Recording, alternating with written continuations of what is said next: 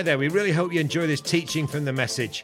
To find out more about all the exciting things we're doing and how you can get involved, check out our website, message.org.uk. So I am someone who is terrible at goodbyes, and it's not that I am terrible at goodbyes because I get really emotional and struggle saying goodbye to people because I can't cope with how much I'll miss them. It's more that I am the master of the awkward goodbye. Like, when it's time to say goodbye to someone, especially when I don't know them that well, I just do not know what to do. Like, what's the protocol here? Am I supposed to give them like a polite handshake, or am I supposed to go in for the hug? Like, and what happens if I go in for a handshake and they go in for a hug, and that my hand is like squashed between us? Or even if we are going in for a hug, do I go for a proper hug, or is it more of a Christian side hug situation? And this is the sort of stuff that genuinely goes through my mind when saying bye to people. And the worst was in Brightline. Often we do mission weeks in different areas, and a lot of time you'd meet lots of different groups of people, and you would enjoy doing mission with them for that week. And then most of the time you'd go your separate ways, and a lot of the time you'd never see those people again. And I'd hate the end of the week when it came to say goodbye. Not because I was emotional, just I had no idea what to do. Like, the rest of Brightline are quite huggy people. So it'll be time to say goodbye, and they would be like giving these people huge hugs. Like, just for the record, these were people that were strangers last week. I thought it was strange that they were giving them hugs like they were old friends. And they'll be giving them hugs, and I'd be there, and I'd be thinking to myself, like, I really don't want to hug you. And so I'd usually stand at the back of the group, give a polite little wave, and kind of like jump back in the van as quick as I could. Daniel knew that I found this awkward, so sometimes he would push me to the front, and so then I would have to like initiate what is like the goodbye protocol that's going on here. Goodbyes are not my thing. And today we're looking at Acts 20, when Paul gives his final face-to-face goodbye to the elders of the church at Ephesus. It's not an awkward, uncomfortable goodbye like I usually deal with, but it's an emotional and raw farewell where Paul is trying to get across to the leaders of the church the important characteristics that they need in order to continue serving God. That we must be people who persevere and keep going even when times are tough. To keep watch, not getting complacent, and that we must be willing not just to take it easy and build up treasure on this earth, but to seek after a heavenly inheritance instead. And the first thing we hear Paul talk about is his perseverance through trials. We pick it up in Acts 20, verses 17 to 27. If you've got your Bible, why don't you grab it? Acts 20, 17 to 27. But when we landed in Miletus, he sent a message to the elders of the church at Ephesus, asking them to come and meet him. When they arrived, he declared, "Do you know that from that day I set foot in the province of Asia until now, I have done the Lord's work humbly and with many tears. I've endured the trials that came to me from the plots of the Jews. I never shrank back from telling you what you needed to hear, either publicly or in your homes. I've had one message for Jews and Greeks alike, the necessity of repenting from sin and turning to God, and of having faith in our Lord Jesus. Now I am bound by the Spirit to go to Jerusalem. I don't know what awaits me, except that the Holy Spirit tells me in city after city that jail and suffering lie ahead. But my life is worth nothing to me unless I use it for finishing the work assigned to me by the Lord Jesus, the work of telling others the good news about the wonderful grace of God. And now I know that none of you to whom I have preached the kingdom will ever see me again. I declare today that I have been faithful. If anyone suffers eternal death, it's not my fault, for I didn't shrink from declaring all that God wants you to know." I remember when I was a kid really, really wanting a skateboard. I used to play Tony Hawk Pro Skater on PlayStation. Anyone else play that? It's a fantastic game. And I'd see the amazing tricks they do, and I was like, I want to do that. I want to be able to do a varial kickflip into a 50-50 grind and then pop shove it out of it. Yeah. I want to be able to skate down massive half pipes doing 540 flips like I was doing it in my sleep. And so when it was coming up to my birthday, a skateboard was what I wanted more than anything else. And so after making it very clear to my parents that that was what I wanted, I finally got to my birthday and I got my skateboard. And I got on the skateboard ready to do all the tricks I'd seen the pros do. But as soon as I stood on it, I realized that it may not be as easy as I thought it was. I'm quite a clumsy person, so riding a wooden board with wheels was not going to end well for me. So after a few falls and only being able to do like the tiniest ollie off the ground, I gave up and I never really used my skateboard again. I wanted the reward of being able to do these amazing tricks, but I was unwilling to put in the practice and perseverance needed to get there. And I was actually so unwilling to sacrifice my time and effort, which was necessary if I ever wanted to end up any good at skating. Plus, I was so afraid of hurting myself, I just decided to give up altogether. And many times, I think when it comes to serving Jesus, I think we're happy to do it as long as it doesn't require too much effort. We're happy to go out and reach the lost as long as it doesn't take up too much of our time. And we're happy to preach the gospel as long as it doesn't require too much personal sacrifice.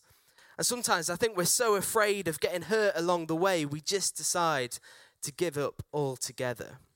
Serving Jesus can be tough. Being in ministry can be tough, but what a privilege we have to serve the name above all names. What a privilege we have to introduce people to Jesus, the one who can give them life and life to the full.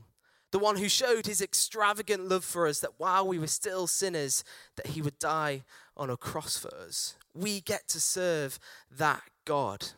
And what's mad is that he chooses to use us, messed up sinners like us. He chooses to use us. What a privilege.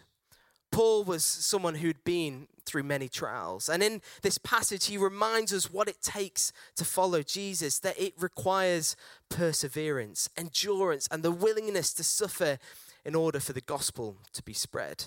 He says this in verses 19 to 20. I have done the Lord's work humbly and with many tears. I've endured the trials that come to me from the plots of the Jews. I never shrank back from telling you what you needed to hear, either publicly or in your homes. How many of us can say that we don't shrink back when tough times come our way? I think so much of the time when we're going through tough periods in our lives, when mission is difficult or we just keep coming up against barriers time and time again, the temptation so much of the time is just to stop, retreat, to withdraw from mission that we know that God has called us to do because it's got too tough.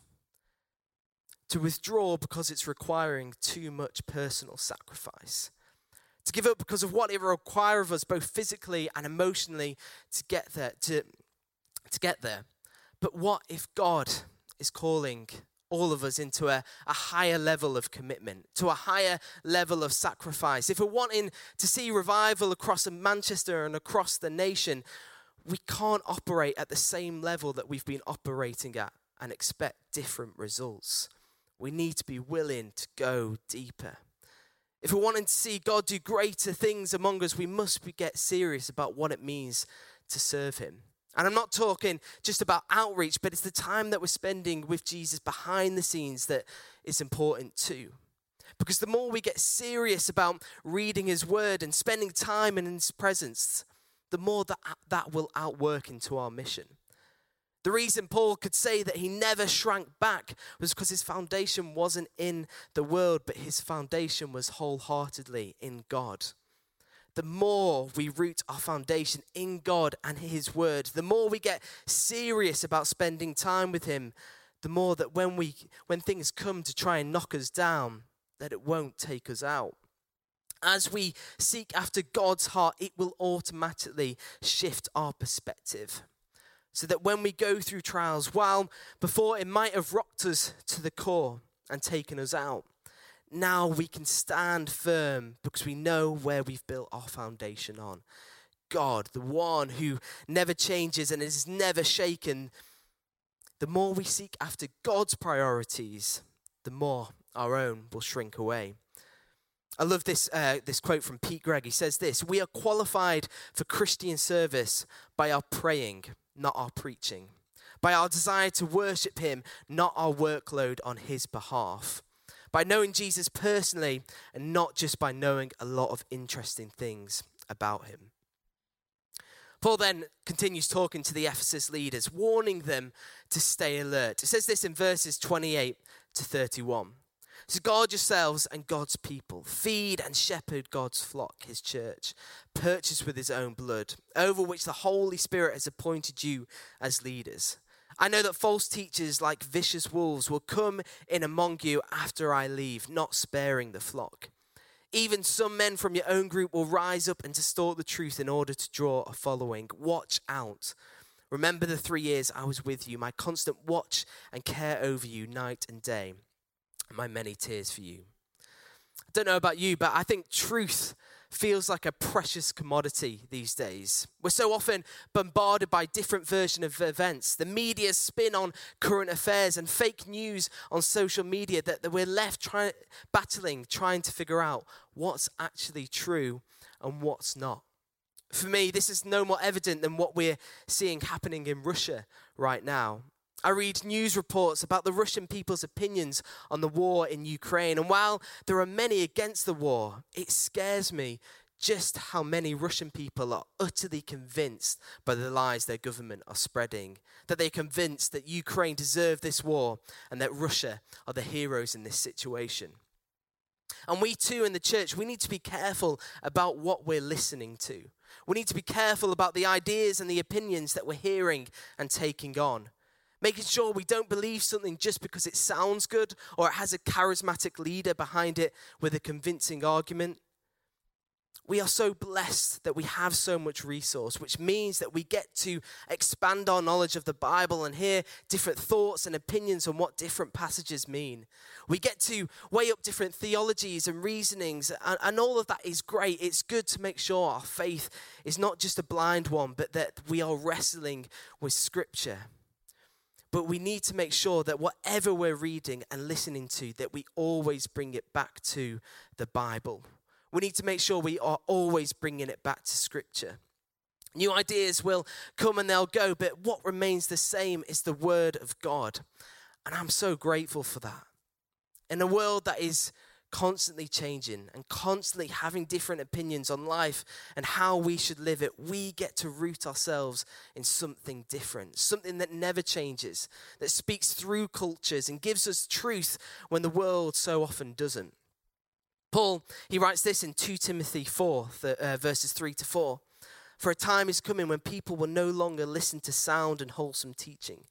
They will follow their own desires and will look for teachers who will tell them whatever their itching ears want to hear. They will reject the truth and chase after myths. Let's not be people who just go off with any idea that sounds good. Let's be people rooting ourselves in the Word of God. Because the more we spend time in that place, the more that when we hear something new or a different idea or a different perspective, we are able to weigh it up because we've spent time rooting ourselves in God's Word. I first joined the Message in 2012 doing Message Academy, and I was in a house with Daniel Eduardo, and me and Daniel throughout the year started playing different pranks on each other. So it started because I think I covered his stuff in his room in tinfoil, and then he decided to put a load of gross food in my room and hide it so that my room would stink, and I'm telling you, it stank. But then I set up the perfect prank. Daniel had a large collection of trainers that were very precious to him, so over the course of a few weeks, I'd go into his room and I'd steal just one shoe from a pair and I would hide it in my room. And over the months, every now and then, I'll just keep taking one shoe from a pair and another shoe from a pair until Daniel was just left with a bunch of odd shoes. And this went for a while. And the thing is, Daniel didn't even realize for months and months that he was missing a load of shoes. And with our faith, actually, I think we need to be careful that we're not chipping away at things because they don't seem relevant anymore. constantly taking a bit away and another bit away and another bit away until we're left with a bunch of odd thoughts and opinions that don't make sense because we stripped everything back to a place where our faith has nothing to stand on. It's about making sure our foundation is in God's word so that when things do come across our way, we have a solid base to stand on. Paul tells us to stay alert, to keep watch, guard ourselves and God's people. People will come along and will try and distort the truth. We need to be people rooted in the truth of God's word.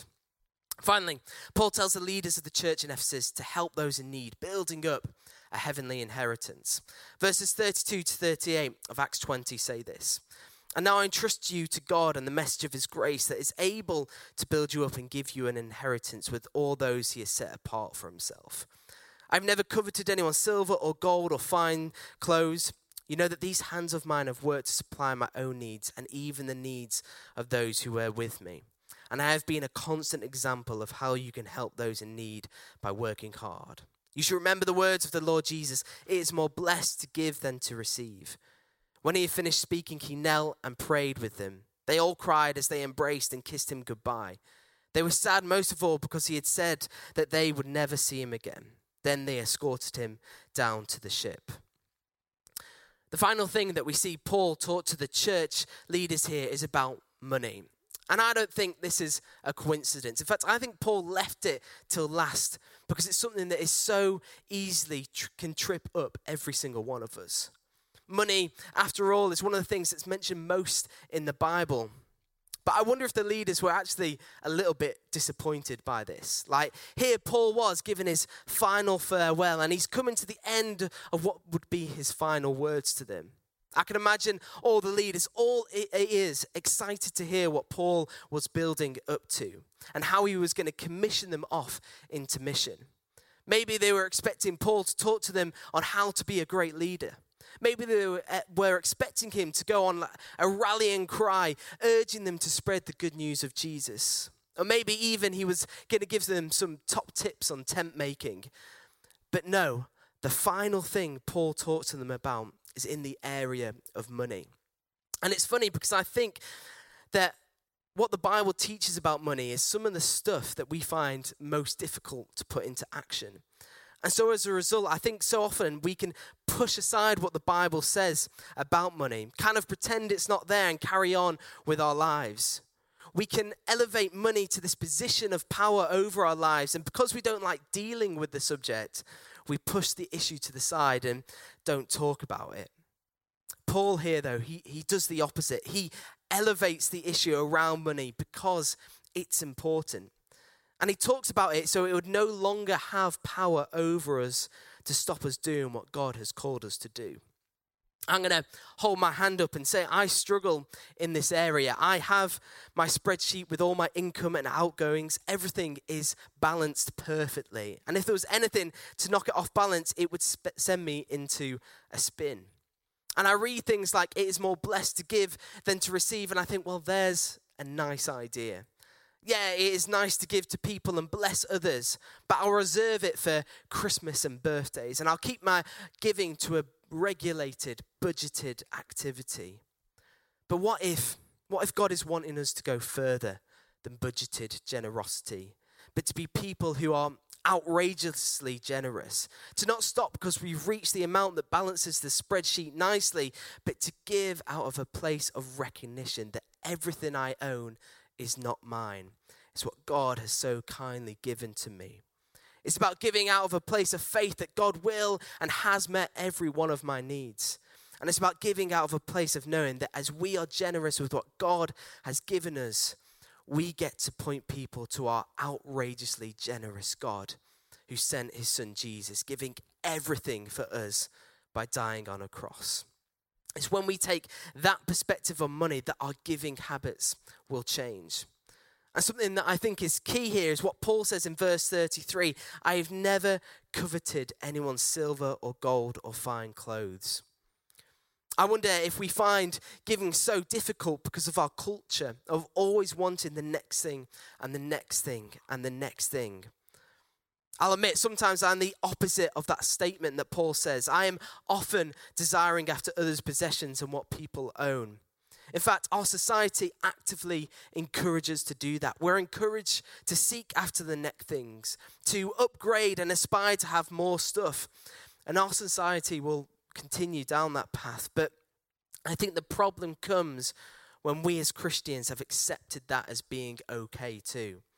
I think sometimes we've even almost brushed it off as being irrelevant to our relationship with God. That it's fine to reach after getting more money, more possessions and more wealth. It's fine to have that as one of our main goals. As long as we're still giving our tithe and giving to the need every now and then, we tell ourselves that it's absolutely fine. But the reality of it is this, is that we can't get comfortable in that way of thinking.